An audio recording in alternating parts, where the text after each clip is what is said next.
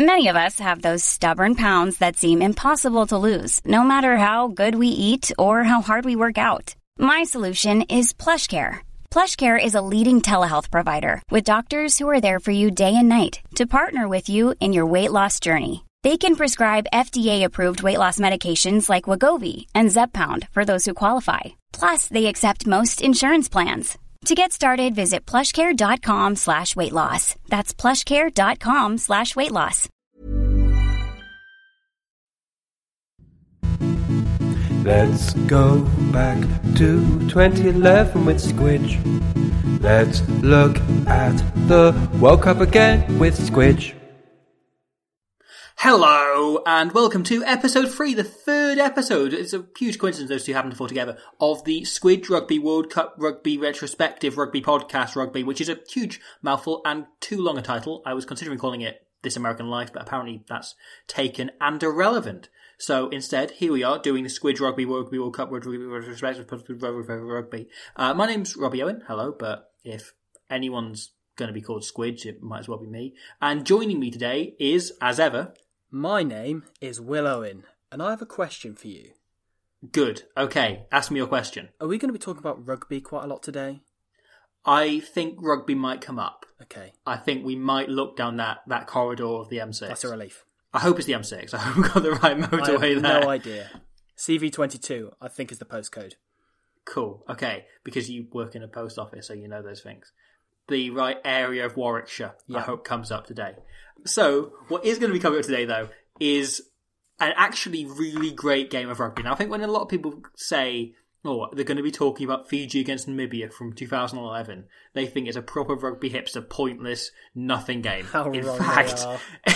fact, it's one of the greatest games I've ever seen in my life. I concur. I love this game endlessly. The first half in particular, I think, is one of my favourite halves of rugby I've ever watched. And the second half, watching it back today, is very good. I'd watched the first half back on YouTube a few times, but the second half, I don't think I'd ever watched back. I might have seen highlights, but I hadn't just sat down and watched it before, since it went out. At risk of sounding like Eddie Jones, whatever sport they were playing in the first half, I loved it. Yeah, it wasn't cricket. It wasn't, remember Trevor Brennan. Well, to be fair, judging by the points scored, it might have been cricket.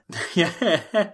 So, this match finished in the end 49-25 to Fiji, but it could have been even mentaler than that. It was a game that could have, there were so many different points in which people were scoring or could have scored. There was so much going on. The patterns of scoring were insane. The ways in which they went about it. It was such a bizarre game that I've never quite seen anything else like it. No, as I say, it seemed like a different sport, and the way that you had to count, sort of Namibia going for the 3 points all the time, and Fiji coming back with 7, and that's we'll come on to this obviously later on. But that whole thing, and you sort of realising that Namibia were doing a good impression of a team that were in the game at this point when they basically had no possession. Yes. Oh, it was just mental. So to quickly run through what happened, to kind of sum up, I guess, the key events for anyone that either hasn't seen the game in 9 years or hasn't seen the game at all. Right, so the game kicks off, and I think everyone at the time is assuming Fiji, and it's a good Fiji team. They obviously, 2007, made the knockout stages. They'd gone and they'd caused a few upsets the previous year. They'd drawn Wales in Cardiff. I think they'd beaten Scotland, or they'd almost beaten Scotland around that time as well. It was a pretty good Fiji team. And let's face it, no matter what Fiji team you have, they're going to be entertaining. Exactly. And they were playing a Namibia team who really, going into the game, the only one of their players playing at the highest level was Jacques Burger, who was at Saracens at the time. I think he just finished his first, maybe second season at Sarries. Yeah. He obviously went on to play, 8 there with them. He played most of his career. They had a few, reasonably good players, and a few players who always stood out in the kind of the Churchill Cup equivalents and the lower league things. Yeah. But really, it was even more so than the last 2 World Cups. You're looking at the Namibia team and going, oh, well, the only player we know is Jacques Burger. And that isn't necessarily should be the case, because as we'll get on to, there's a few real stand-up players in that Namibia team. But going into the game, people were looking at it, and I watched some of the punditry before the game, and Michael Lynagh just went, yeah, Fiji have too much for them. He was really confident about that from the ITV coverage. There's also a bit as well, and this is a complete side note, in which they were talking about Manu Tuilagi, and they were really massively overhyping him, as was the case back then. We kind of forgot how big the Manu Tuilagi hype thing was. Obviously, he only had 2, maybe 3 caps at the time. Not many. And he'd been picked to play in the centre in England's first game, which will be in 2 episodes' time. And there's a bit where Thom Evans, is talking about him. And he kind of goes, as you can see here on a clip of him playing the Premiership, he beats, he kind of then looks at the player and goes, the defender, because he clearly doesn't know who the player's name is. Do you want to know who that player was? Who was it? It was a very young Owen Farrell. No. Yeah. That's funny. Yeah, and he didn't recognise, and it was kind of, you looked at him and I'm like, actually, there's a chance I wouldn't have. Actually, I probably would have, because he'd been in the under-20s team the previous year and been fantastic. But I probably wouldn't recognise his face quite as clearly as you do these days. And he had that kind of weird pudding haircut. Anyway, this is a complete aside. The game begins, and Namibia get a penalty about 60 yards out, and their 20-year-old student at 10 on his second opts to go for goal. On his second cap, opts for goal and nails it with change. Like, there's still room to go after he kicks a penalty. The thing about this is I can remember us watching that at the time, but even watching this back the other day, I still wrote down, as this happened, the mad lad is taking a shot from 58 yards on his second cap. And then underneath in small print, he's only gone and bloody nailed it. So there's Tinus Kotze, who was, I think, 19, 20 years old at the time. As I say, winning his second cap for Namibia. He was due to win a third cap or a fourth cap that summer, but he didn't have a Namibian passport. So even though he was born in Namibia, he wasn't qualified. He couldn't go out and win more caps. Oh, I didn't know that. Yeah. So he was a student at University of Joburg at the time. So born in Namibia, lived there for a few years, then lived in South Africa for a long time, and kind of came through the South African age grade system.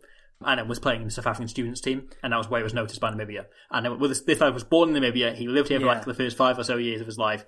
We're having him. Yeah. Because he has one of the biggest boots you'll ever see. And that's the thing, there was something hilarious about seeing a player that we've never heard of stepping up to take this penalty from 58 yards out, nailing it, and us thinking like, you know, you think in the sense of, oh, well, if they give away any penalties from that range, then he's just going to boot them over, you know, and you think of him as that sort of player for the next 3 minutes. Well, exactly. No, so I'll just stay on this as well, because there's a moment in the first half as well where maybe you get a penalty in the corner of the pitch, 40 odd yards out, like between the 10 metre line and the halfway line. And you kind of, my brain goes, oh, it's an easy 3 points. Yeah. From a player that you'd never heard of beforehand. Yeah. And it isn't even like, even if you've been watching Namibia play every week, you probably didn't know much about this lad. Yeah. He played one game, but he did score 19 points in that game. Jesus Christ. So, he was just kind of coming out of nowhere. This is how you announce yourself to the world, Tinus Kotze. And yet he immediately comes out, scores this amazing kick from well inside his own half, just absolutely wellies it over. And then from there, almost immediately, Fiji regather the kick-off. They run downfield, Goniver scores in the corner. Basically effortlessly. Yeah, and we'll get onto this in more detail. But then after Goniver scores, Namibia then get into the 22, and they straight away, Kotze drops a goal. On second phase, may I add. Second phase, he drops a goal. Namibia then get back downfield. They have a bit of a maul in the 22. They set up, they just send a centre into the middle, and immediately Kotze drops a goal. Right, I want to add something here. Me talking about second phase, it took until 7.5 minutes into the game before a Namibian caught the ball. And they'd scored 3 points by then as well. That's amazing. And somebody catches a ball. That was the first pass of the game as well, which they caught. Yeah. And then they took it in and dropped a goal on second phase. So only one person other than Kotze had touched the ball by the time he'd scored twice. Yeah, exactly. And also, with his second drop goal, it's worth doing a little bit of not a deep dive, a very shallow dive on this. But Kotze very bravely takes the ball on a chip over the top from, I think it was Moro Valu, and takes very bravely. And then, as soon as he sees contact coming towards him, he chips the ball onto somebody else who can take the ball in. And that's not because he wants them to make any gain. That's because he wants to be free to get into the pocket, and literally 3 seconds later he scored again. No, this is the third drop goal. Oh, this sorry. is the third drop goal. Sorry. Yes. Which is a spoiler because that's what happens. So Fiji then clear from the kickoff, and as you say, they run it back, they kick it back a bit, and then 2 minutes on from his previous drop goal, Kotze takes, as you say, a chip. He makes a lovely little break, and he instantly ships it on to Van Veek, the centre, alongside him, who crashes it up, and Kotze immediately drops back into the pocket and drops a third goal. And the best thing is, this wasn't an easy drop goal as well. The previous two were he was stood between the posts. It Was in the 22. Like, they were very kickable penalties. Like, I think the longest one was maybe 30 yards. Yeah. Whereas this one is properly, like, he's pretty much in the corner. It's a really difficult shot, and he effortlessly just nails it. He doesn't ask his forwards to set up for anything. He's got no blockers or anything. He just calls for the ball in the pocket and then just goes, I'll slot this again then, lads. Yeah. How do you feel about that? And also the one you were talking about earlier, where he runs the loop and the 12 crashes it in, and he just drops straight back into the pocket. Yes. And, like, it's a very promising attacking position, but he just kind of mugs off his own centres by saying, nah, lads, we're just having a 3 here. And then the game kind of becomes, back and forth, and Fiji score a load of tries, and then Namibia kind of kicking penalties and drop goals to keep them in range, and it becomes like back and forth of like 7 against 3 until about 10 minutes ago, Namibia are, I think, about 10 points down, and they blow a try-scoring opportunity. Then moments later, Fiji kick a penalty, then Napoleon Nalanga scores in the corner, and that kind of takes the game out a bit. It kind of looks far more unbalanced on the scoreboard than it necessarily was, but also Fiji were clearly the better team. Yeah. Oh, absolutely. And like they scored so many tries just by kind of getting the ball and going like, oh, should we score now, lads? And then passing the ball and then basically just doing Fiji things. It was 6 tries by Fiji. Yeah. And yet that scoreline looks respectable to Namibia. Yeah. Well, Namibia did everything they could to take points when they got into 22. Yeah. In that they were literally dropping goals the moment they got there. They weren't taking any risks. They weren't setting. They weren't looking to see if anybody was on wide first. They were just dropping goals. And I love that. Yeah. I love that so much. I can remember that by the time Gotts had slotted his 3rd drop goal, we, watching this at probably about 4 a.m. in the morning, I think it was by this point, we were totally delirious. And we were losing. We were in stitches. And I can remember we put on a bet of how many drop goals he was going to score by the end of the game.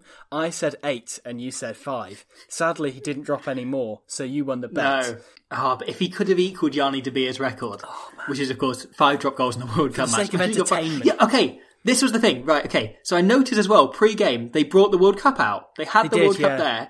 And they ran out past it, which is exactly deserved because this game won the World Cup for me. Yeah, this was the final. It's a proper glorious clash of styles. Like, to emphasise it, there's a moment when I was flicking through my notes just before starting this. I noticed I just wrote the words, absolutely love it, in all caps. I've got no idea what I'm referring to. Yeah, I've got a lot I just like got that. excited.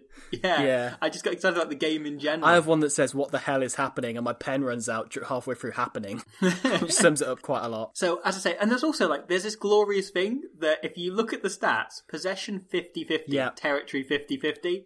And I love that. Like, scrums 11-all. Like, all the stats are so even. Yeah. And there's also something in the way that you look at it and you kind of think, well, it felt very much like this clash of styles that Namibia were just dropping goals left, right and centre and Fiji were doing mad Fiji things. They were just offloading and sort of full-on bars rugby. But actually, Fiji kicked the ball more than Namibia did. Yeah. And Namibia offloaded more than Fiji did. Wow. So it kind of became... There were points in the game in which the other team would just do an impression of the other side. So there was sort of, once Namibia had fallen a bit behind, they just started chucking the ball about, and you can almost see that was lovely. There's a switch turns, and they have like 2 passes play in a row where they're literally offloading every single tackle. Oh man! And they just come completely demented and full on like barbars rugby. Yeah, I can remember. I mean, the player that was probably the most entertaining to watch in that game was, for me, Dani van Veek. Yes. Who was in like his first year of international rugby. And as soon as Fiji had opened up and just started doing mad offloads and, Fiji things, he fully embraced that and he was like, right, I'm taking it to you, lads. You're getting a taste of your own medicine. And he was just battering into everybody and he was just loving it.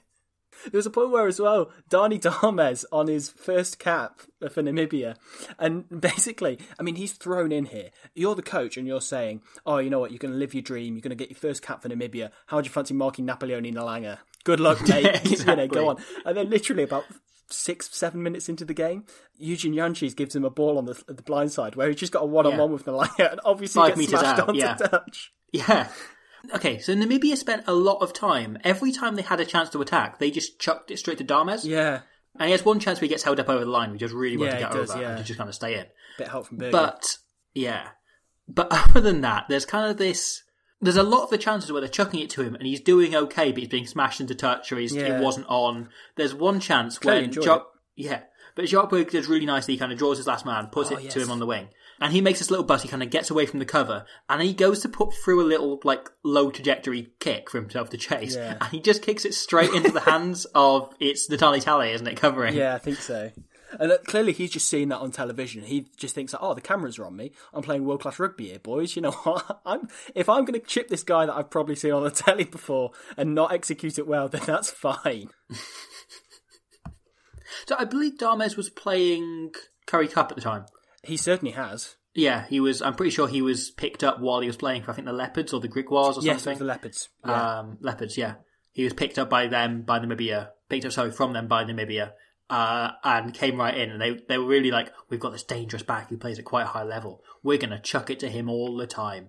And there's a couple of moments in the second half where he gets some space and he actually looks really dangerous. Yeah, no, he's good. But I say, there's a lot of points where it really wasn't on, and it made him look like a far worse player. Because he's a perfectly good player. Yeah. Like, he's a good, solid winger. Yeah. And he does his job. And like, as I say, the chance where he's held up over the line, he does really well to kind of fight his way over. Definitely. And actually that move was really effective. Just the 8 crabbing really sideways, and then doing a miss pass right out to the wing. Yeah. Which is kind of an old school move. And I don't know, in a way, I don't know if it would work now, but I think it would work if you had a number like Toby Faletau, who's a really good passer. Yeah, I was going to say, I was going to do like the inverse of that and say a 12 like Hadley Parks. Yes, that's true. But yeah, Darmes is he's made to look, he's put in a load of really difficult positions, and he does as well as you'd expect to do in them. Yeah. And then when he finally gets some space in the second half, he looks very good. Yeah, no, played well and clearly enjoyed it, so... Yeah. But as you said, like, every single player on this team basically found something to do. Yeah. Every player was involved, and every player from both sides was fairly active and doing something cool and fun and exciting or mad. I don't think a single player had a bad game from either team, which is such a corny thing to say, but I genuinely believe that. And when can you ever look at that and say that's the case? Yeah, it's such a rare thing. And like Namibia, you can say they were punching above the weight, and that's fine. And a lot of the the pundits afterwards were saying Fiji played quite poorly because they're letting a lot of points from Namibia and stuff like that. But they were playing against a side who were at the top of their game. And Fiji, while they weren't spellbinding, they were still great and great to watch. And everybody had at least a 6 out of 10 game, I thought. Exactly. Okay. So we spent 15 minutes kind of just frothing over the game. Yeah. Shall we begin looking at points in detail? Because I think we're maybe best off. I say the Kotze penalty at the start, we've kind of talked about. Yeah. We've kind of covered. That's good. It's a fantastic shot. As I say, he made 19 points on his debut and then followed it up by kicking a penalty from long range. And there was something about his sheer confidence in that first half. And because also, it's a really complete performance from a 10. It really because his passing was excellent. Yeah, and he brought so much shape to that back line. And sometimes he had forwards who were looking slightly lost in midfield, and he was directing them left, right and centre. Yeah. There's a great moment as well where he basically invents the 1-3-3-1. Where Namibia are in the 20, or on the edge of the 22, they're pretty much on the line. And they've got kind of a forward set of 3 set up, and it's kind of going to be like a standard 2011 kind of forward pod carry, and you chuck to one of them, the other 2 latch on, and they kind of drive them a bit and then clear out. Except Kotze then basically runs in and intercepts it and fires it out to the furthest man, who goes for a bit of a gap. Yes. And it's like, he basically invents what is now modern forward play.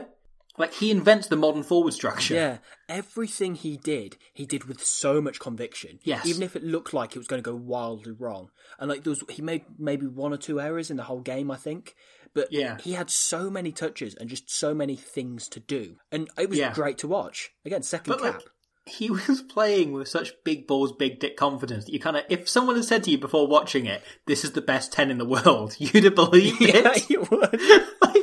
Because he kind of came out like I'm Carlos Spencer. What of it? Yeah. Kind of, look at me. Everyone's eyes on Dan Carter. It should be on me.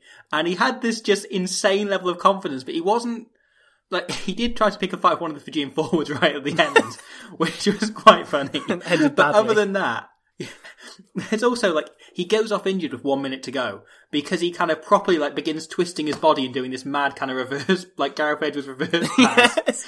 Whilst one of the Fijian back rows lining him up. And he just he looks at him and he kind of knows what's going on. So he does this reverse pass, opens up his ribs completely and has to go off because it hurts to be smashed by a Fijian. Yeah. But both that and his fight with, I think it was Ravulo, it's the fact that at the end that he kind of realises the cameras are on him and just gives him a pat on the side, just oh yeah, nice one. You're playing at the top level, that's fine. We got into a fight and I'm a 10, you're a 7, we'll call it even, shall we? And I think there's probably something the fact that he'd come from playing university rugby. He was playing it's a very high level, like South African University League, and you recently had Dayanti came from there. Yeah, Johan Daisel in the next World Cup came from there. Yes, there's a lot of actually Springboks and Super Rugby players, and a lot of the Kings team. You look at them; they're all playing at uni rugby. Yeah, in South Africa, it's a really high standard, and that was what he was playing. But clearly, if you're playing with that confidence in that league, it kind of lends itself to this, and it kind of lends itself to that idea and that being able to walk from, actually, I'm playing at a level that's so many steps down, you will be overconfident. Yeah. I've walked right into my national team. Look at it. 15 points, 3 drop goals. What a man.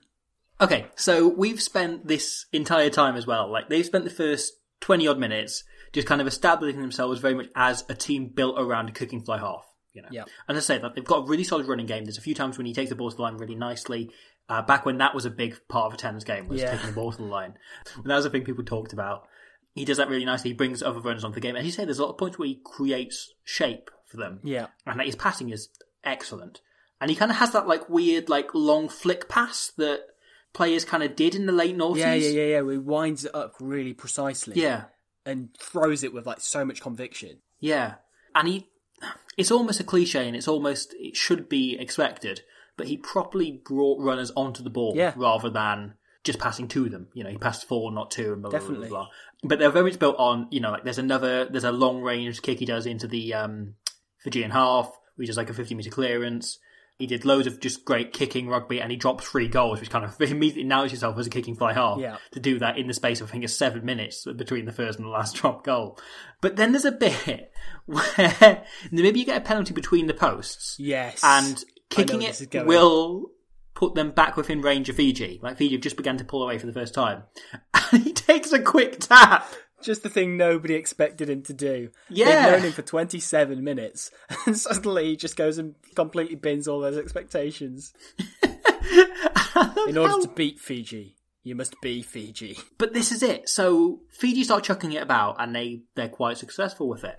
And so Namibia just go absolutely all in. And they begin just chucking everything about completely. I've just got it written down, and it just says Namibia, and then in all caps, losing their mind. There's a great bit, speaking of Namibians losing their mind, after that third drop goal, there's a Namibian fan as well, who's got a huge Namibia flag, running around up and down the steps, and just going wild. This is beyond his greatest expectations. Yeah, he paid his money to fly out and see them score points. Yeah. Fair play to that guy. And I spoke to a Namibia fan just on the streets of Tokyo. I was just stood in a corner, I think I was wearing a Wales shirt or something. And he came up to me because he wanted help sorting out his SIM card. And he saw me in a Wales shirt and figured I must speak English. Oh. And so he came up to me and I just talked to him for a bit about the World Cup. And he was honestly expecting Canada to put 30 points on them. But he'd come out to watch every game just because it was he loves rugby and he loves Namibia. And so for the thought of them taking a lead against Fiji, them actually pulling ahead and it not being a lucky lead, them being no, actually we're dominating this, as they did for that first 20 minutes. They went 9-7 up and then basically straight from the kickoff. Yeah. They just spread the ball and just kind of go oh yeah, Nakarawa, yeah, you can score, mate. That's fine if you want to. And then from the kickoff of that as well, Nakarawa then regathering a box kick and setting up a try for Gonver on the right-hand side. This is it. Okay. I think we need to stop on this because Fiji came into this game with a young second row. On his 9th cap. Yep, I was going to say, had 8 caps going into the game. And he had, prior to the game, he almost didn't play in the World Cup because he was, at the time, in the Fijian military. And they had a strict ban under John Key, the Kiwi government, on members of the Fijian military entering the country. And he just got married. And his honeymoon was due to be that September during the World Cup. And so, in order to play in the World Cup, this young Fijian second row cancels his honeymoon and quits his job, which will make him really popular with his wife. Except that young Fijian second row is a guy called Leone Nakarawa. And a few years later, as a result of this game, goes on to sign that kind of multi-million £, contract with Racing. Yeah. To become one of the highest paid rugby players in the world. I think he was the 11th highest paid player in the world. And Glasgow signed him off the back of his performance in this game. because he's extraordinary. Yeah. Some of the stuff he's doing for a second row. Yeah, and you get a slight taste of the player he goes on to be. And he's like on best behaviour comparatively to the 2015 World Cup, isn't he? Yeah. But, okay, so kind of the first sign we see of him is when Fiji get down into Namibia's half after the penalty. They get into 22, and they kind of have this period of quite loose play. Yeah. And they spin it out to their second row, who then fires this inch-perfect miss pass to Goniver. And the really impressive thing about it is, if you go back and look at, Goniver's 4 tries are on YouTube on their own, it's quite easy to find. It would have been very tempting for him as a second row to either crash it in, to just pass the guy next to him, or to, if you're a second row who knows about passing, to kind of throw a wild, loopy ball to the guy right out on the wing. Yeah.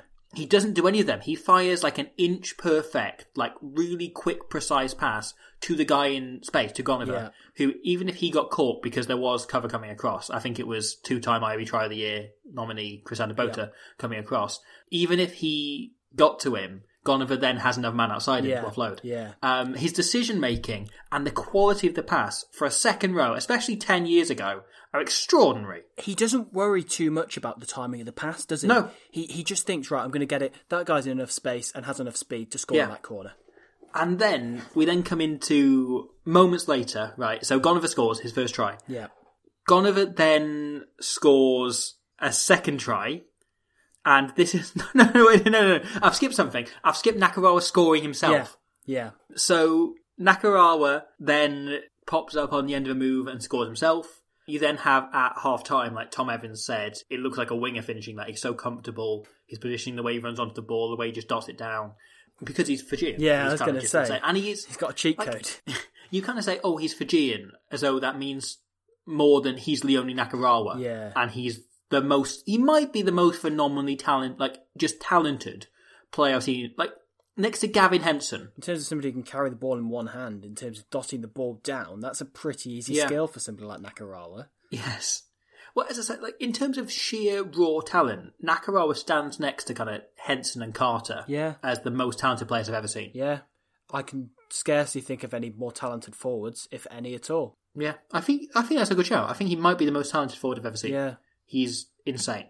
And he's also, in the time since, learned to do the hard stuff as well. Yeah. He's phenomenal. And it was it's very easy to get carried away with how good he was here. He did also get a glimpse at the end of the game of the way he carries the ball these days. There's a couple of times he carried the ball and then starts to do the thing where he thinks about, lifting the ball and maybe offloading it. Yeah. And that threat of the potential of an offload just drags one more person in, and even if he then tucks the ball and secures it, there's an extra person in that breakdown, and he's now mastered that as a absolutely skill.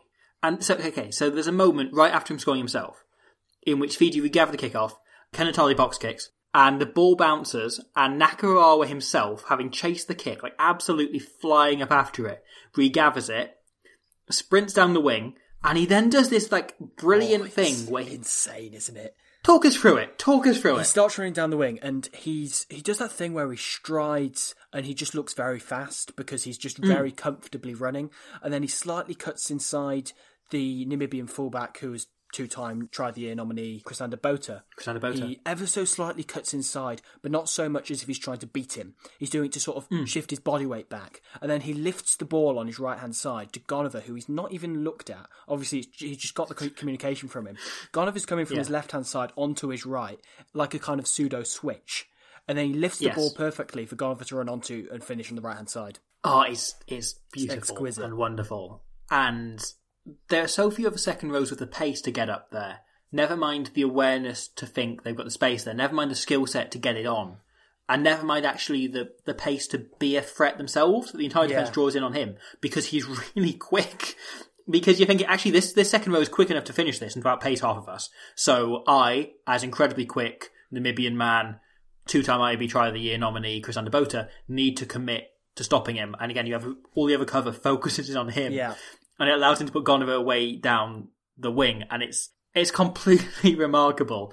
And so my favourite thing about it is, then I think someone on commentary, or no, I think it's Michael Liner at half-time, then begins to talk about this. And he says, just look at this offload from a second row. And he said, it's like Sonny Bill Williams, or and then he kind of pauses. And I realised nowadays you'd say it's like Sonny Bill Nakarawa, Williams yeah. or like Leone Nakarawa. But at the time, because this was kind of his first huge game, like he'd played a handful of tests before this, but they'd most have been PNC, and he played, I think, he played PNC both years. He played against Romania. Otherwise, he'd only played against Fiji and Tonga. And he came off the bench against Ireland. Fine. Yeah. But this was kind of his biggest test up to that point. Yeah, world stage. It's that funny thing. It's almost like the thing I said about Owen Farrell earlier, that nowadays that really stands out because you're going, oh, it's this world-class player doing the thing he's best known for. Yeah. But at the time, no one knew who this guy was. No, That's it. Glasgow signed him off the back of this game. Yeah. Exactly. And they found his potential for this, mostly based around one incredible skill and then revolving a game around that. That incredible skill was just starting to be found here, wasn't it? Absolutely. He was so impressive. Yeah. And there is one moment where he knocks the ball on, though, which is He's shit, like under no pressure. I know. And it's kind of weird to see him make a handling error that isn't forced by 6 defenders coming in on him. Yeah.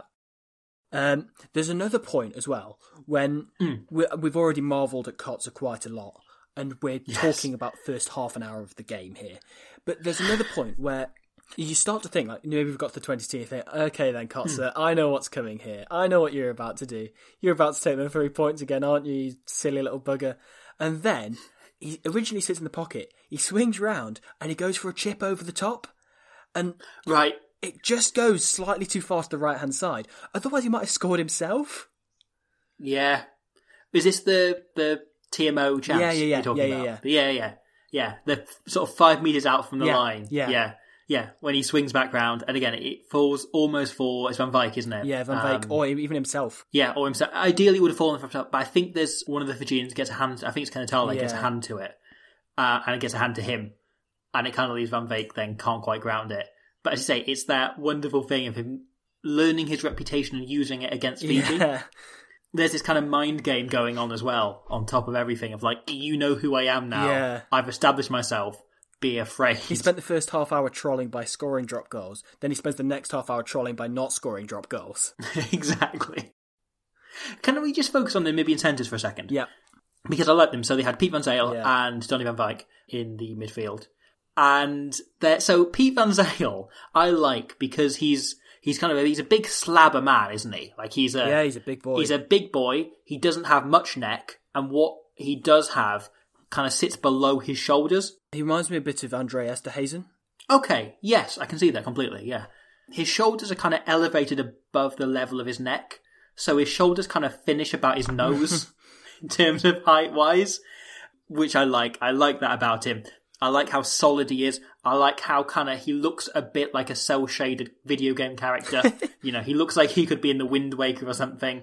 He doesn't quite look real, and I like that. But another thing I like about him is that he seems to have like several modes, and there are 2 moments in this game where he gets into a bit of space, and clearly you see like his brain process happen.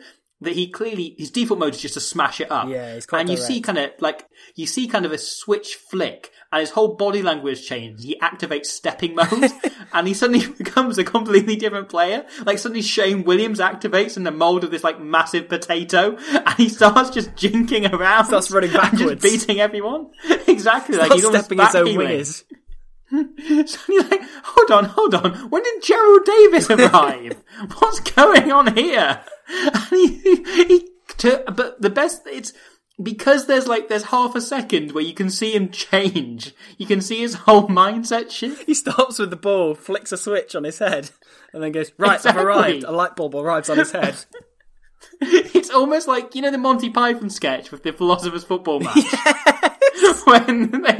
When they realise they have the eureka moment and they run out and score this beautiful goal. It's almost like that. Like you can see the cogs turn and him immediately go, I'm going to step.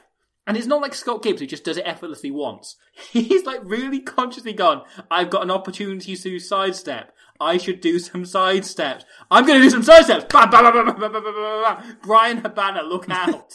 Donny van Dijk, then, his centre partner, is kind of the foil for him. He's kind of the guy that he needs alongside him. Because Van Dijk, and we talked about it a bit, I guess the player you'd almost compare him to is a bit Lucanio Am. Yeah, I can see that. In that he's solid and slightly... He's nowhere near as good as Am. Like, I don't mean to say that as but he's solid and kind of classy and kind of an underrated defender. With the potential to go slightly mad. Yes, but without the actual class of Am. Like, whereas Am does that kind of floating onto the ball thing. Yeah. He's kind of like... He's like if you tried to make Lukanyu Am out of Play-Doh. I mean, given how much we spoke about Play-Doh on our last episode, I'd like to see where this is going. I'd like you to expand on this analogy at some point as we go through this. Expand, like Play-Doh in an oven. Nice. So, yeah, Danny van Beek, who, again, I think is exactly the link man this Namibian backline needed. Because you look at them, they've got kind of... So, also, Eugene Yankees, their scrum half, who had played in 2007 as well, and played in 2019, has played in 4 World Cups now. And very established, very well respected. Yeah. But in 2007, he was mostly a fly half, and he went into this as a 9/10. Yeah. And he's since converted to very much be a scrum half. Yeah, it's probably worth saying that Yankees was probably the only player that we'd both heard of, other than Jacques Burger from this Namibian team. Yeah. And even then, I thought that him and Elton Yankees were the same player. Though, I remember when Elton Yankees came along, it was probably a year or two after this, kind of having that same thing of is he related? Is this a bit like the Pietals, being like a brother that plays for Tier 2 nation, and then a brother who plays in the under-20s for Tier 1. Yeah. There's the 2 Namibian hookers as well, who I'll briefly touch on. Yes, please. Hugo Horn, great player, very solid player. And their other hooker, if you thought Hugo Horn was a good name, their other hooker was called Bertus O'Callaghan. What a name. So, no, to go back to Eugene Yankees. So you can kind of, because as I say, he was a converted fly half. He was a fly half, but he was quite short, and he kind of moves into scrum half, and then became a scrum half as he went on. You can really tell from his body language if you watch him close. I don't know if you notice this as a scrum half yourself, but he's really upright for a 9. In the way most scrum halves are very low to the breakdown, their kind of shoulders are crouched over, they're on the ball all the time. He's always stood upright, and he kind of then bends his whole body down and passes it on in the way you see when a forward steps in. Yeah, I can see that. I think that was a bit more of a trend back in 2011, to be fair, for scrum halves to be stood like that. I think it's a slightly more recent thing for scrum halves to be coached to sort of crouch rather than to sort of sink into the ball, if that makes any sense whatsoever. Yeah. Well, I haven't noticed it with any other 9s. Yeah. This competition other than so far. Taniela Moa, who almost needs a Zimmer frame to get down, pick up the ball. Bless it. No, because he's not that tall. He couldn't need the Zimmer frame. True. And it wouldn't hold his weight. The other scrum half point, though. Buatava, who I had no memory of at all, came off the bench for Fiji. I only have memory of playing as him on the Rugby World Cup game. I don't remember Buatava at all. But he comes on, and he kind of has these 2 moments in which he's this combination of world-class and just outright terrible. In which he makes, I think it's his second touch maybe. He takes the ball from a little probing kick behind, and he beats 2 men, and he kind of goes through, and he's kind of drawing the last man, and he chucks the ball 5 metres forward into touch. Yeah, that was great fun. And that was such an impressive knock-on. There's that, and Jacques Burger does one that goes about 10 yards forward. And I was thinking, which of those is the most impressive knock-on of this game? Because Burger carries it to ground. Yeah. And then the ball kind of just spills forward, but it spills properly 5 metres forward and almost into touch. And that sort of knock-on only happens when you're doing an offload, really. Yes. That knock-on from Burger, as I say, he's already hit the ground. But it only doesn't go out because there was a winger covering in the backfield. It rolls so far forward into the hands of the winger covering. Yeah, covering back for a kick. Talk about turning the wingers and turning the fullback. Just lob it as far as you can and Jack way being tackled. That's fine. Jacques Burger carried the ball far more than I remember. Yeah, he did well. And obviously, you already touched on that 2-on-1 he executed with Dames. His ability to carry and his ability just on the ball really showed there. It looked really impressive. When in later World Cups and stuff, he made more of a point of I don't really carry the ball. That's not really my thing. Well, there was that interview it was a post-match interview of him, where he said something like, hey, I don't think I touched that egg-shaped thing afterwards. That was a bad Jacques Burger impression. Yeah. He follows me on Twitter, so there's an outside chance he might hear this. Yeah. That was a humble brag. Yeah, it was. Name dropping. But, yeah. Nobody who played in this game follows me on Twitter, so... Oh, but so Callahan doesn't fancy it. No. No. Hey, I'm Ryan Reynolds. At Mint Mobile, we like to do the opposite of what Big Wireless does. They charge you a lot, we charge you a little. So naturally, when they announced they'd be raising their prices due to inflation, we decided to deflate our prices due to not hating you. That's right. We're cutting the price of Mint Unlimited from $30 a month to just $15 a month. Give it a try at mintmobile.com/switch. $45 up front for 3 months plus taxes and fees. Promo rate for new customers for limited time. Unlimited more than 40 gigabytes per month. Slows full terms at mintmobile.com. Millions of people have lost weight with personalized plans from Noom. Like Evan, who can't stand salads and still lost 50 pounds. Salads generally for most people are the easy button, right?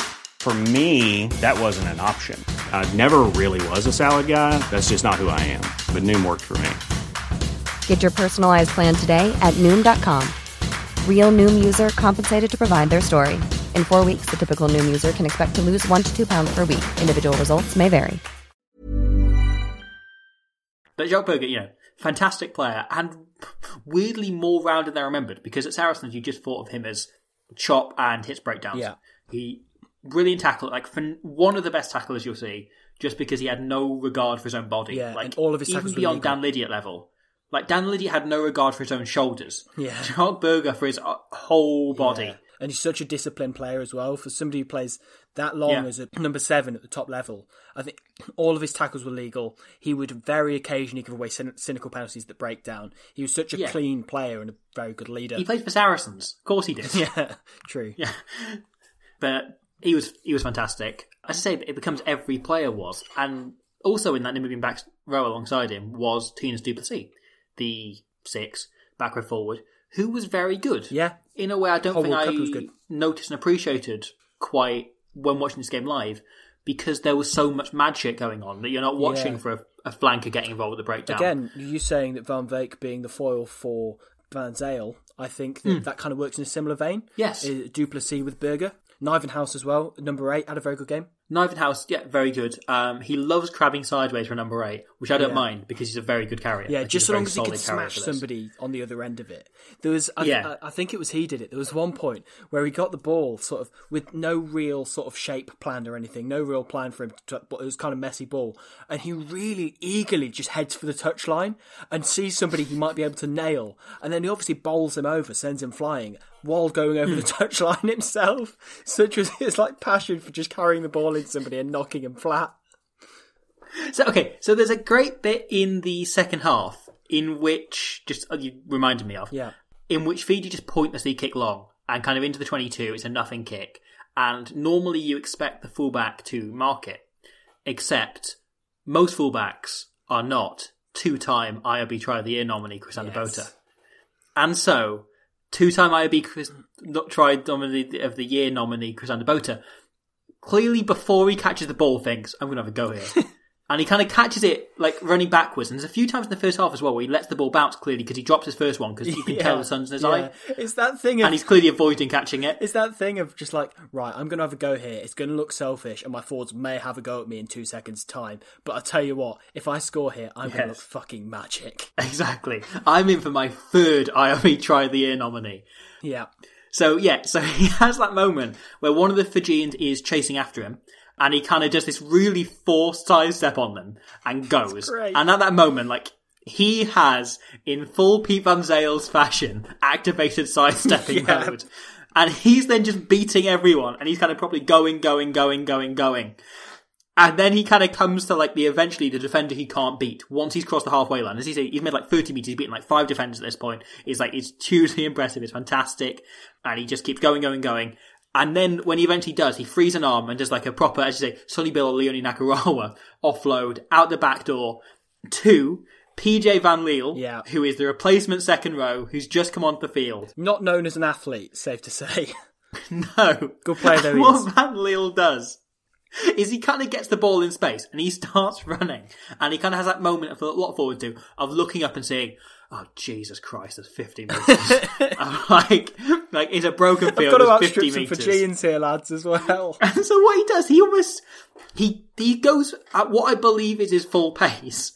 He looks like he's sprinting, but he also kind of just angles himself and positions his body, because there's about 4 Fijians in the backfield, and he somehow the comparison I'm going to make is you know when you go bowling, right? And on your first throw, you manage to split it completely, so you've got the 2 on either end and 1 in the middle, and you've got there's no way you can clear them all, right? But you just throw it, and somehow they all battle off, and you manage to hit them all.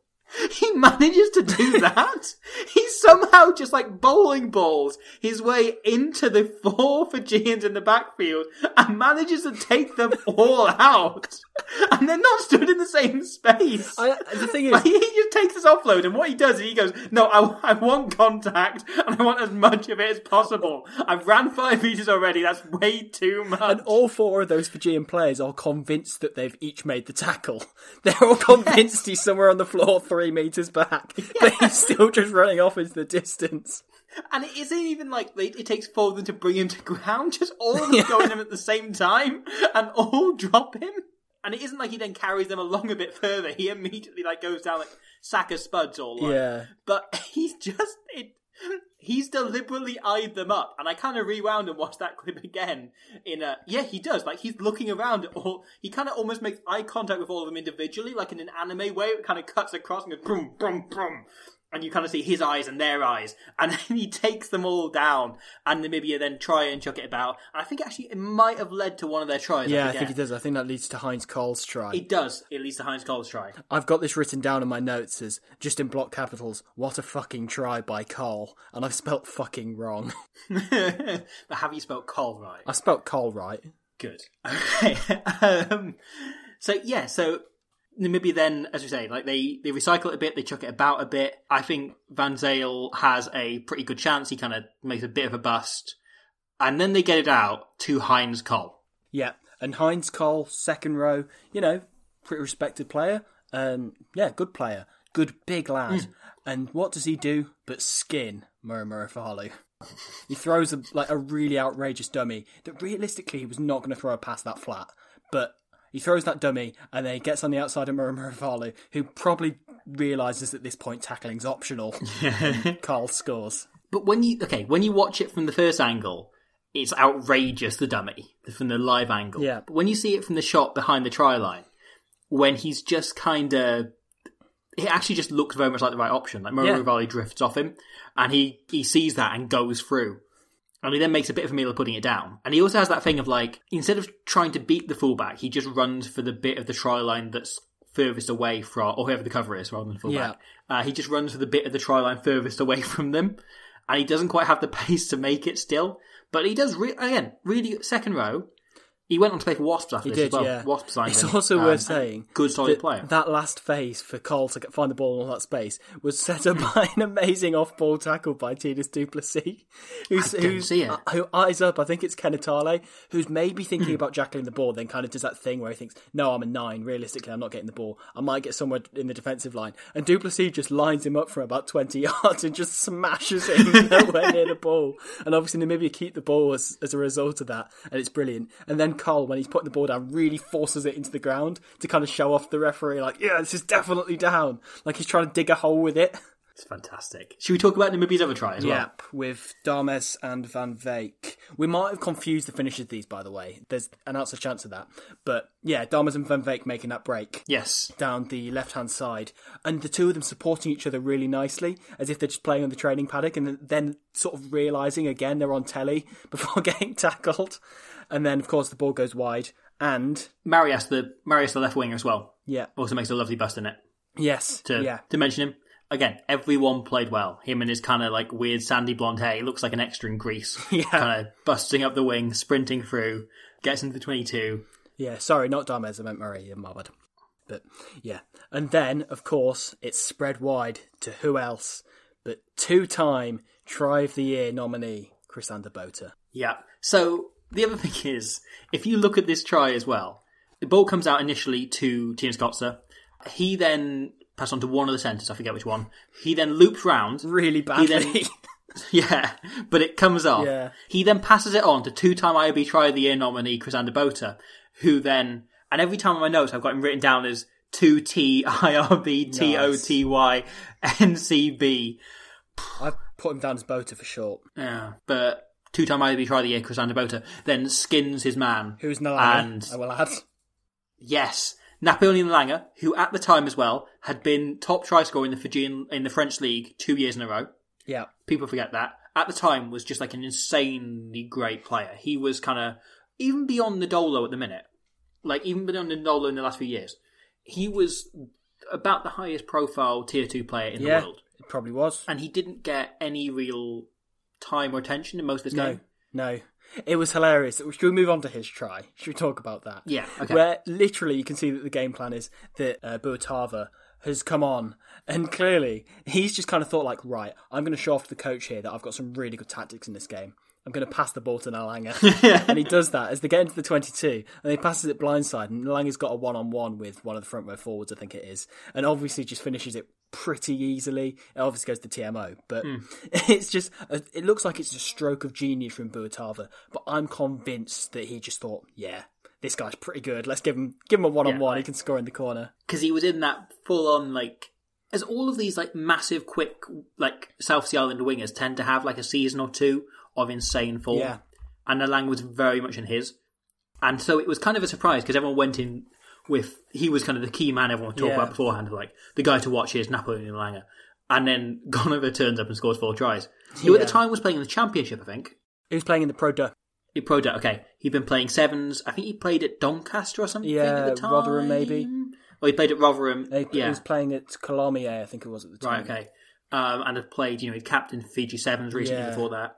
And he then comes in and scores 4 tries. You go, oh, okay, they've got 2 of them. Right, okay.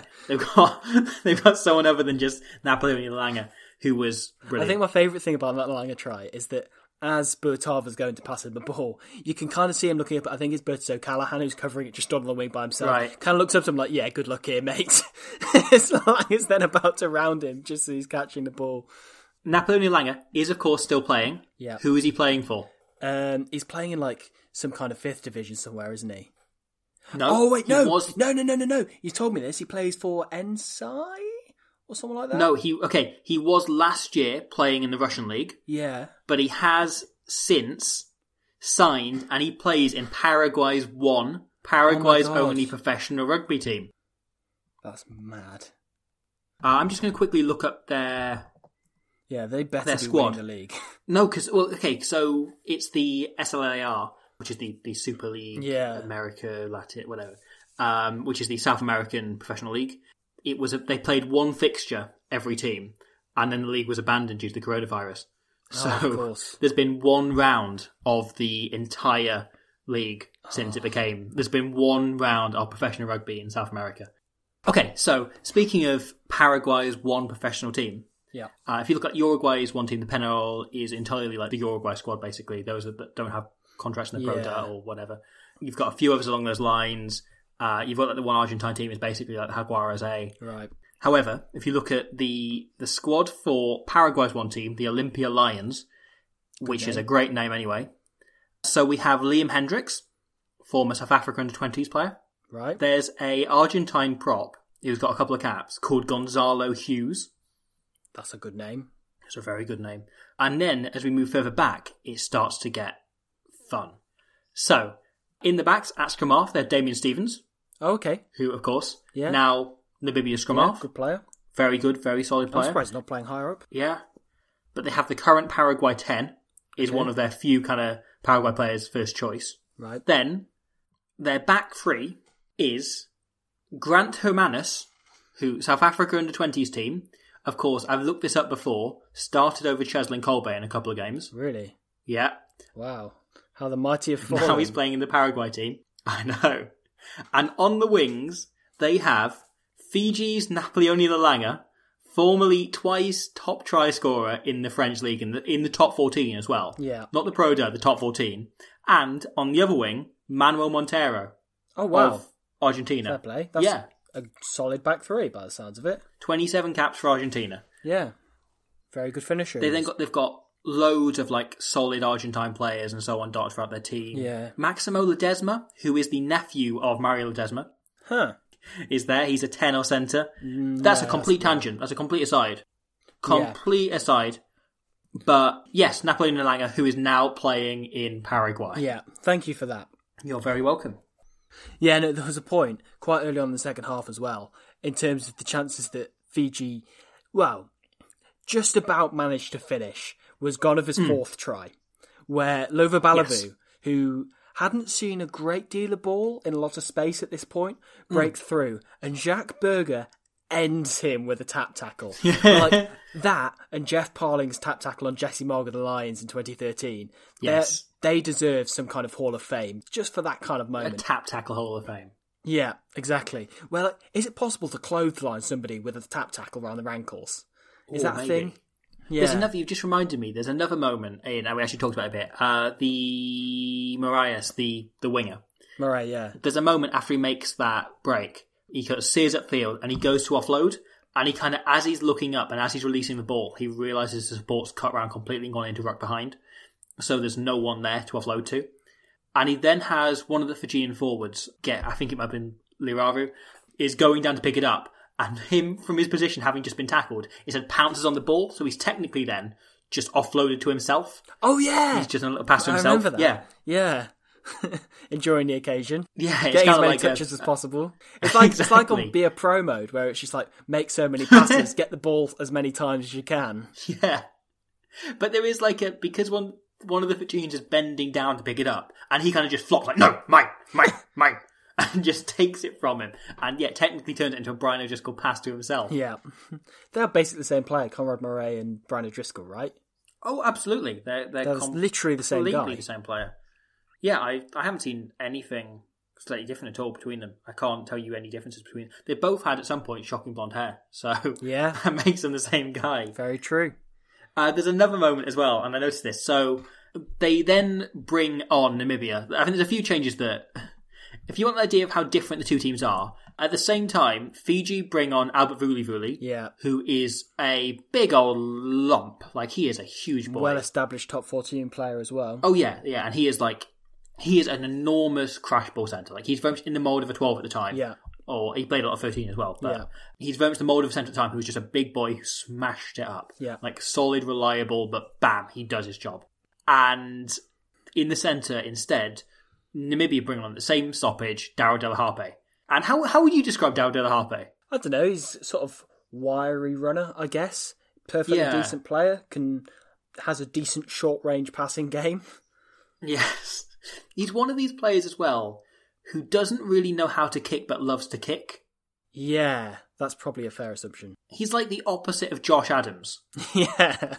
You know the way every time you see Josh Adams kick, your heart's in your mouth, and then it always goes really well. Yeah. That's a fair comparison. So there's two moments which he comes on and just thumps it, and he kind of thumps it pointlessly long, which I like. But then my favourite moment he has is a moment when he kicks it long. He's kind of been covering. And he goes to in the back with the man we haven't actually mentioned once, Seremiah Bai. Oh my God, how have we not mentioned him? Who was playing 12. We've talked for about an hour, and we haven't once mentioned Seremiah Bai. Again, quickly, so much Seremiah Bai for me. You know Duncan Weir? Yes. Like, in terms of his proportion for a fly half, which basically, imagine that, but is a bit too big to actually be a fly half. But it's Fiji and they're slightly short-staffed at fly halves, so... He's like if Duncan Weir ate himself. Yeah, he's basically a fridge who has a big boot. It's like if people call Duncan Weir either the meatball or pudding. Yeah.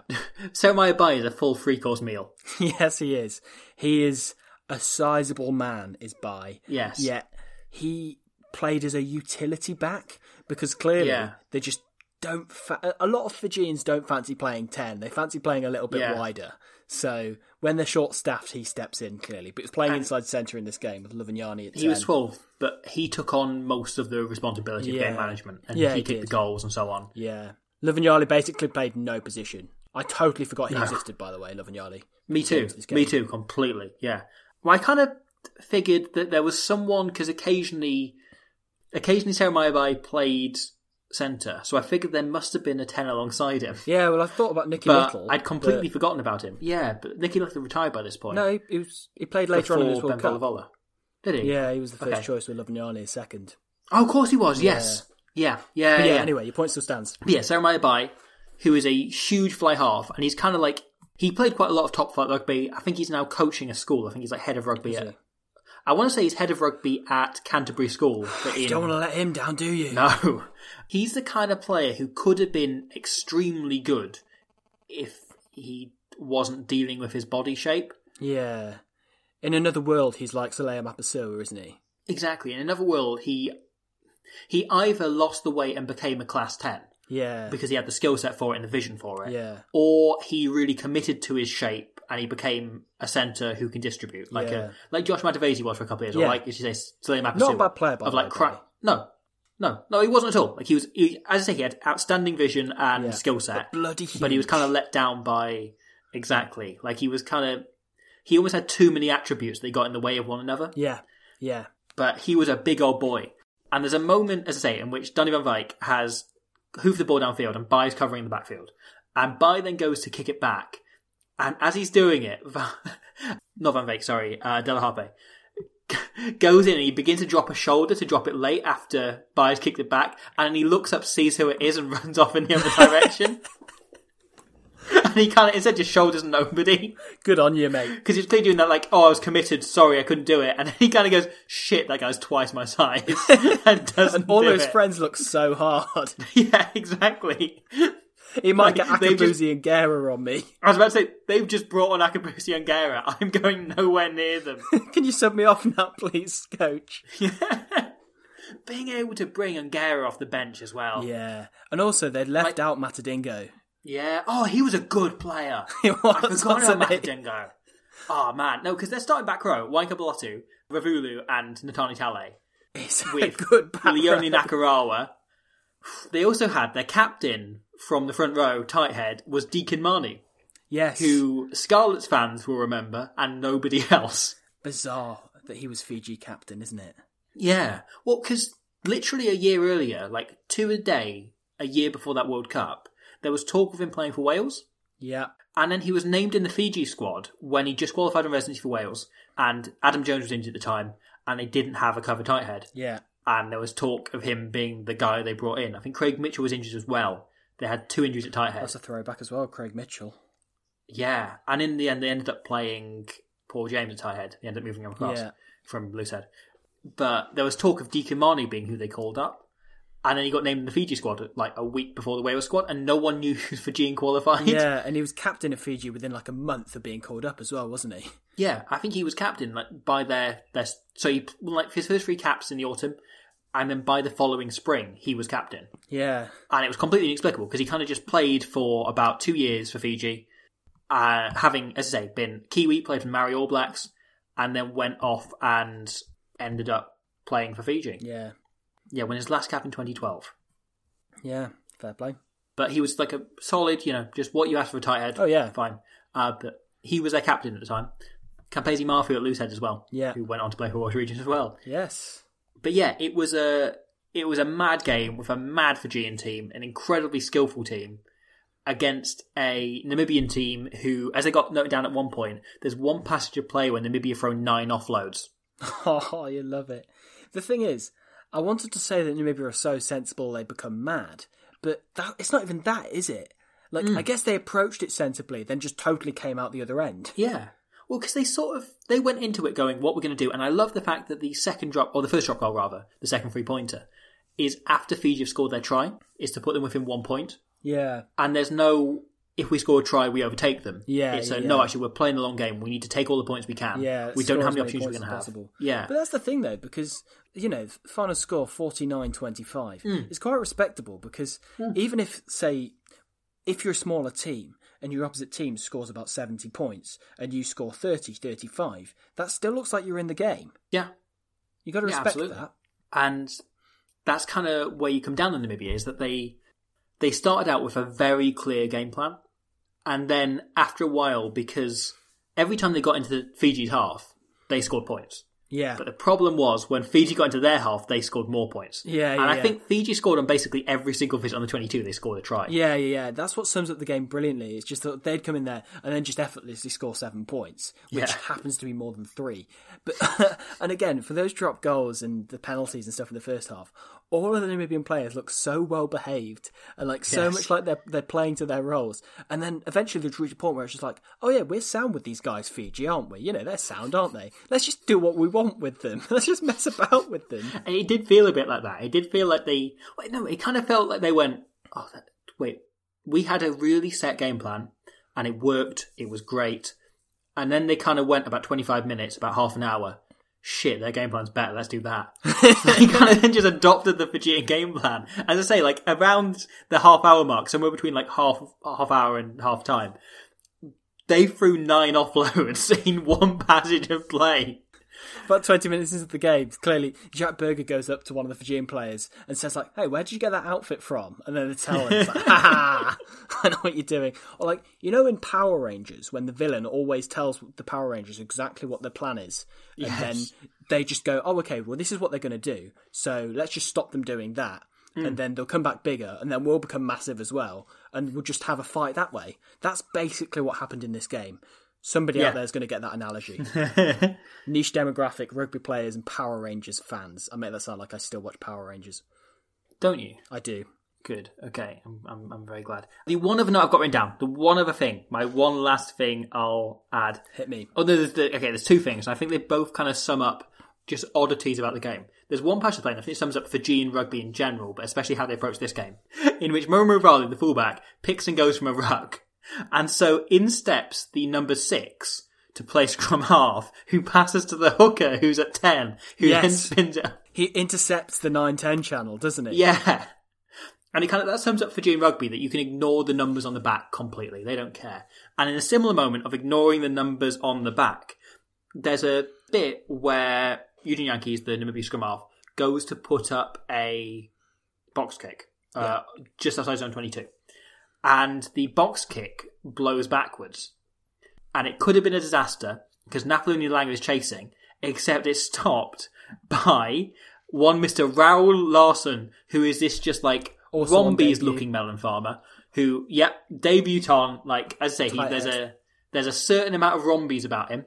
There's a kind of this bald, like, bolder loose head on debut. Raoul! Etc. Lost. And for some reason, when the box kick went in, he drops back into like the wingers channel. That's the definition of I don't want to chase that kick. Yeah, it would have been a try for Nalanga, most likely. There's 2 Fijians chasing, including Napoloni Langer. But for the fact that their tight head, who played 80 minutes as well, but fair play. Yeah, and played well, he scrummaged well. Yeah. Oh, their scrum was completely on top for the first 50 minutes. Until they're tired, They just demolished them, yeah. Big up Johnny Redland-Hayes as well. Johnny Redland-Hayes, great player. Hero. And Raoul Larson, great debut. Yeah. Went on to play the next World Cup as well. I don't remember Larson.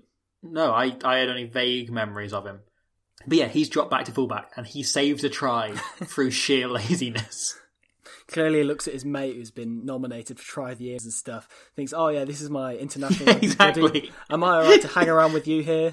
It's like he watched both of Chrysander Bota's Try of the Year nominations and went, I could do that.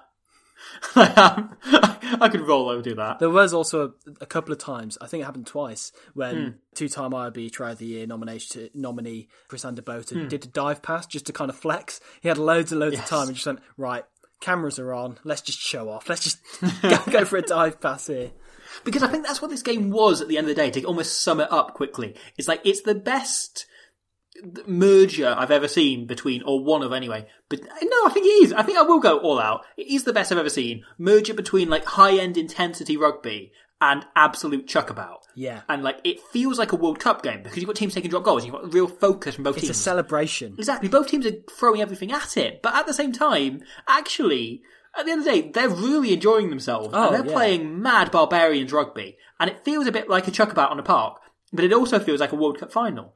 It's properly great. It's everything you could possibly love about rugby happens in this game between Fiji and Namibia that no one remembers, no one talks about. Yeah. But I love it. And you knew from about the 50th minute onwards that even if Namibia didn't make another tackle for the rest of the game, their coach was praising them at the end of the game. Yeah, because they came out, they had a clear plan, they played to it, they did everything they could to put themselves as in contention as possible against a smaller team. And yet, they could have defended with the ferocity that Uruguay did 15 years, or 8 years, whatever it is later. 8 years, yeah. But they did everything with the ball in hand they could, and they really took their points and they were calm. And unfortunately, Somaya Bai is a better goal kicker than Josh Matavesi. So that was not go there. No. In fact, if you took off they'd still have won. Yeah. But still, it'd be 30-25 if Josh Matavesi was kicking the goals. Yeah, so bonus point. At that point as well, Namibia are playing differently, aren't they? They're taking all their shots still. They're still dropping goals if they're still in chance thanks to that. Still doing reverse mad shit. Yeah. Which is still mad shit, by the way. Absolutely. And no, that's what I love about World Cups. I love that pool stages throw up games like this. And as I said, there's something about... Tien Scott, they probably wouldn't have played like that if it wasn't a World Cup match. No. Standard league game, he's not playing like that. No. Everyone's watching this. This really matters. And also there's that kind of like big balls thing of him waltzing in. There's a sheer focus on the fact both teams have built towards this for years. I love everything about this game. I love the way the players approached it. I love the way the two teams responded to each other. I love the sheer scoring pattern, the fact that there are so many, so much back and forth, and it's such a great point on, part of what I love about rugby is there's so many ways to win. Yeah. And you kind of saw all of them attempted in this game. Yeah, you did. Some of them were better than others, but everyone had a go at everything you can possibly do to win a rugby match. Yeah, it's a good way of putting it. And it's that, there's so many, the idea is you want to get into the other half and you want to score points. But there's so many ways of doing that. There's so many ways to get where you're going. And people approach every single one. You saw Namibia trying like long line-out drives. You saw Fiji throwing mad offloads. You saw them trying like kick passes and cross kicks. You saw them try one really mental like short little dink from 9 that was weird and almost worked but got smashed into touch. Yeah. You saw two-time IB try of the year nominee Chris Antabota trying counterattacks that weren't on and yet managed to get away with. You saw that bowling ball move from PJ Van Leeuw. You saw everything you could possibly want from rugby in this game. And yes, it didn't feature the flashiest, the biggest star players. Obviously Nakarawa's gone on to become a huge star since. And by all accounts, really, Larson should be a massive star. But they weren't huge stars. And as I say, Nalanga was the only one you were kind of looking at and going, he's the standout. Yeah. And yet, from that cauldron, nonetheless, was one of the best rugby games I've ever seen. Yeah, I agree. And it's weird that this has come up in match 3 in this World Cup. Yes. And as you say, it's not a title, Fiji v Namibia, that you expect a lot of. But this is, as you say, one of my favourite test matches I've ever seen. So, from there, I think it's time to lead into our final chapter, the man of the match and the dick of the day for Game 3 of the 2011 Rugby World Cup. Who was, let's begin, your man of the match? It was difficult. I mean, I can't ignore Veroniki Gonova scoring 4 tries. Yes. First and foremost. And a lot of the other Fiji players, setting up tries from, Nakarawa, we've spoken at lengths about. I love how we've only given Gonova passing mentions. Yeah, I know, it's mad, isn't it? Speaks volumes of the game more than anything. We took a long tangent on the Langer who barely touched the ball's new team, but we barely mentioned Gonova. Yeah, he just casually, scored 4 tries. Yeah. And again, there's a load of players who signed for, as I've already mentioned, like Nakarawa signed for Glasgow off the back of this game. Yeah. Gonova signed for Tigers off the back of this game. Yeah. There's loads of examples of that happening throughout both teams. Yeah. Sorry, go on. Man of the match. Yeah. I don't want to make a habit of this because I'm aware in the first game I nearly gave Sona Tamalolo the man of the match despite being the replacement prop on the losing team. In the second game I gave Marius Tinku man of the match on the losing team. I don't want to make a habit of this, but I'm very aware that in 2011 and 2015 the official man of the matches were all on the losing team for every single game. Tynes Kotze, man. He was just... We hadn't heard of him and he brought so much structure and... His kicking is just, it was so entertaining. And yet when we watched this back, already knowing what was going to happen, I thought, oh my God, he was brilliant rather than just mad. And it's as complete a performance as you'll see from a 10 in this World Cup. Yeah, it is. It is. So my man of the match is Tynes Kotze. And so for me, it was a real 2-horse race. It was between Kotze, who I thought was phenomenal and I love, and Leone Nakarawa, who did absolutely everything. Yeah, that's fair. And I was leaning towards Nakarawa. I think because actually he's probably responsible for more points if you add it up. Fair. But then, really, if you'd have said Nakarawa or you said Gonova, I probably would have said Kotze, just to balance it out on the stat sheet. Yeah.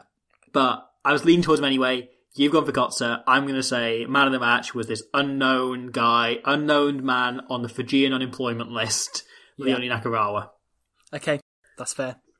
So, who was your dick of the day? This was it. This was a really difficult one. We're saying just before I went on, I didn't have one in mind. I had a few possible contenders. One of them was Buatava for chucking that pass 5 metres forward into touch. Yes. One of them was Dao De La Harpe for not shouldering Jeremiah Bai. Yeah. There's a few things, Marias for offloading when there's no one there. But I really struggled to pick one. And so I think, really, much as the true winner that day was rugby, the dick of the day was rugby. Oh, that's a great call. 3 matches in, that's ballsy. It was either that or like anyone that didn't get up in the morning to watch this. True. Anyone that didn't see like 5:15 a.m. Fiji versus Namibia, I'll skip that one, I'll have a lie-in. Fool. Are you telling me then that your official dick of the day on the Squidge Rugby retrospective World Cup thing of rugby is rugby? Yes. Sure, yeah. We said we'd talk about rugby, we're calling it a dick. Yeah, you dick. Do you want to know my dick of the day? Or I do, should we yes. just end it now? Yeah, okay. Yes, no, I want to know your dick of the day. Okay. We've spoken a lot about Namibia being aware that the cameras were on them. And Yes. There's a bit of a story here about a certain player who has clearly watched a lot of rugby before and realised that when you're on TV, what the players do is the ball goes out and you take a quick throw in. It doesn't really matter what the circumstances are. Jacques Nivenhouse sees the ball goes into touch. He pelts towards the touchline, grabs the ball and just chucks it in when there's nobody there. Yeah. And he just chucks a quick throw to nobody. So for that, and don't get me wrong, I totally appreciate it. I would do the same thing in his shoes. Just go, yeah, I know how to take quick throws. So my dick of the day is It's Jacques a bit Nivenhouse. So both Rugby Challenge and Rugby 20 have a button that comes up very rarely where you can take a quick throw. And every time it does it, you kind of go, I've got to take it. I've got to do a quick throw. He kind of has that moment, doesn't he? To the point at which we've made it a rule that when we play that game, that if we're playing on the same team, we're playing on different teams, you have to take the quick throw if it comes up as an option. Exactly. You've got to throw that in. And the thing about that, he chucks it in, there's no one there. And I think it's Van Zale, who then turns around and kind of goes, right, the ball's here. And he picks it up in kind of that half-hearted, like, I'll chuck it back to the sideline way. Then notices 2 Fijians tackle him. And he's kind of being hit. And you hear Nigel Owens, who's the referee, and again, it's a sign of a good game when Nigel Owens hasn't been mentioned. Yeah. Because he normally puts a lot of spotlight on himself, bless him. But it was a great game. And actually, it's not a coincidence, probably, that it was a wonderful game, and Nigel was refereeing very fairly. He adapts it was well, very doesn't good. he? Yeah. To this but ever-changing Nigel game. Then turns to the touch judge and says, is that all right? Are we playing on? And the touch judge kind of shrugs. And he just goes, all right, play on. Screw it. Do what you want, lads. Go on. Dick of the day. Shower. Yeah. Anyone want to come for a pint with me? Yeah. Jacques Nivenhouse, very good shout for Dick of the Day. Yeah. Just as, all of you, thank you very much for joining me. You're all good shouts out there. All very good shouts. I didn't say at the top of the show this, and I haven't said it on the others, we probably edited a bit in. Thank you very much to Tom Rosenthal for doing the intro. Big up Tom Rosenthal. For making that. We recorded the first 2 episodes before he'd done it. We still haven't actually heard it. No. So that's all to happen. Could be shit for all we know. It won't be. It won't be. He's very good at what he does. This one has been a long one, but as we said before we recorded, I think we're happy for this and the one in the final to be the longest, to be the ones that really drag on, because those are my 2 favourite games of the tournament. Yeah. And as I said, like at the start of this game in my notes, I've just got, oh my God, here we go, written at the top, which I feel like will happen, 3 or 4 times throughout a tournament of 48 games. Yeah. And I feel like I'm happy for this to be one of those anomalies. Yeah. And this is it's a game that sings to the rugby nerd part of me, because it is everything I want on that. Like, I've been on 3 tirades about that. But thank you very much for listening. Thank you for listening all the way through this, almost hour and a half of us banging on about. We're really cool in real Fiji, life, I promise. We're not. We're really, I'm not, and he's even less so. It's quite remarkable, really. That I believe brings us to an end. Next game is actually kind of another banger. This was Japan pushing France. A France team that goes on to make the final, but is completely mental on the way there. Let's just to preface this is before Japan were good. Yes. Yeah. This is a nuts little Japan team. They're having a lot of fun playing an even madder French team. It's a fun game. There's a lot happens in it. We will be joined by a guest for the first time as well. Oh, I wonder who that is. Which is very exciting. we'll see you. We'll see her. I'll see you, Mr. Owen. It's a her. We'll see. Oh, it might not be. Might be Israel Folau. Could be a red herring. I'll say this now. I really want Israel Folau on this. Yeah, Israel, I know you're listening. Israel Folau is my dream guest. Yeah. He's not blocked me on Twitter yet. He's blocked you twice. He's blocked me the first time because I tweeted a thing to him about how much he loves riding men. And the second time he just blocked the Squid Rugby account because he clearly knows who I am, which delights me. Yeah. So send Folau nudes. That's my point. If you're a man. Yeah. Send not send us your feedback. We're not asking anything. No, I don't care about that. Don't send us letters. Just send definitely don't send us nudes. If you have any thoughts on this game, send them to Israel Folau. Yeah, please. Fill up his inbox with talk of Danny Van Veek. I want Israel Folau to wake up one morning. There he is. In his new team, the Catalan Dragons. He can't even go into training. He's been locked down. He checks his mentions. And he's so confused. Why is everyone talking about Napoleone the Langer? Izzy Folau, you're right. Jeremiah Bai is a bit like a fridge. What a game Tina Stuplas he had. Oh, please do this. Even if you can't remember this game, send him DMs. No bit, I will be for the next few days after this episode goes out, just searching at Izzy Folau and seeing what people are sending in. Please make this happen. For no other reason, it would delight me.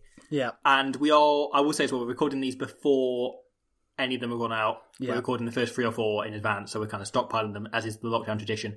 So I may not see them until later on. It may be a few episodes before we kind of read any out. But please, I want to dive into those. Yeah. Send Israel Folau all of your thoughts on Johnny Redlin Hayes. Yeah. And until next time. Thanks for persisting. Until France v Japan. We'll see you. Thank you very much for listening. This has been a long one. Cheers, guys. Cheers. Good night. Bye. Hey, it's Paige DeSorbo from Giggly Squad. High quality fashion without the price tag. Say hello to Quince. I'm snagging high-end essentials like cozy cashmere sweaters, sleek leather jackets, fine jewelry, and so much more. With Quince being 50 to 80% less than similar brands. And they partner with factories that prioritize safe, ethical, and responsible manufacturing. I love that. Luxury quality within reach. Go to quince.com/style to get free shipping and 365-day returns on your next order. Quince.com/style.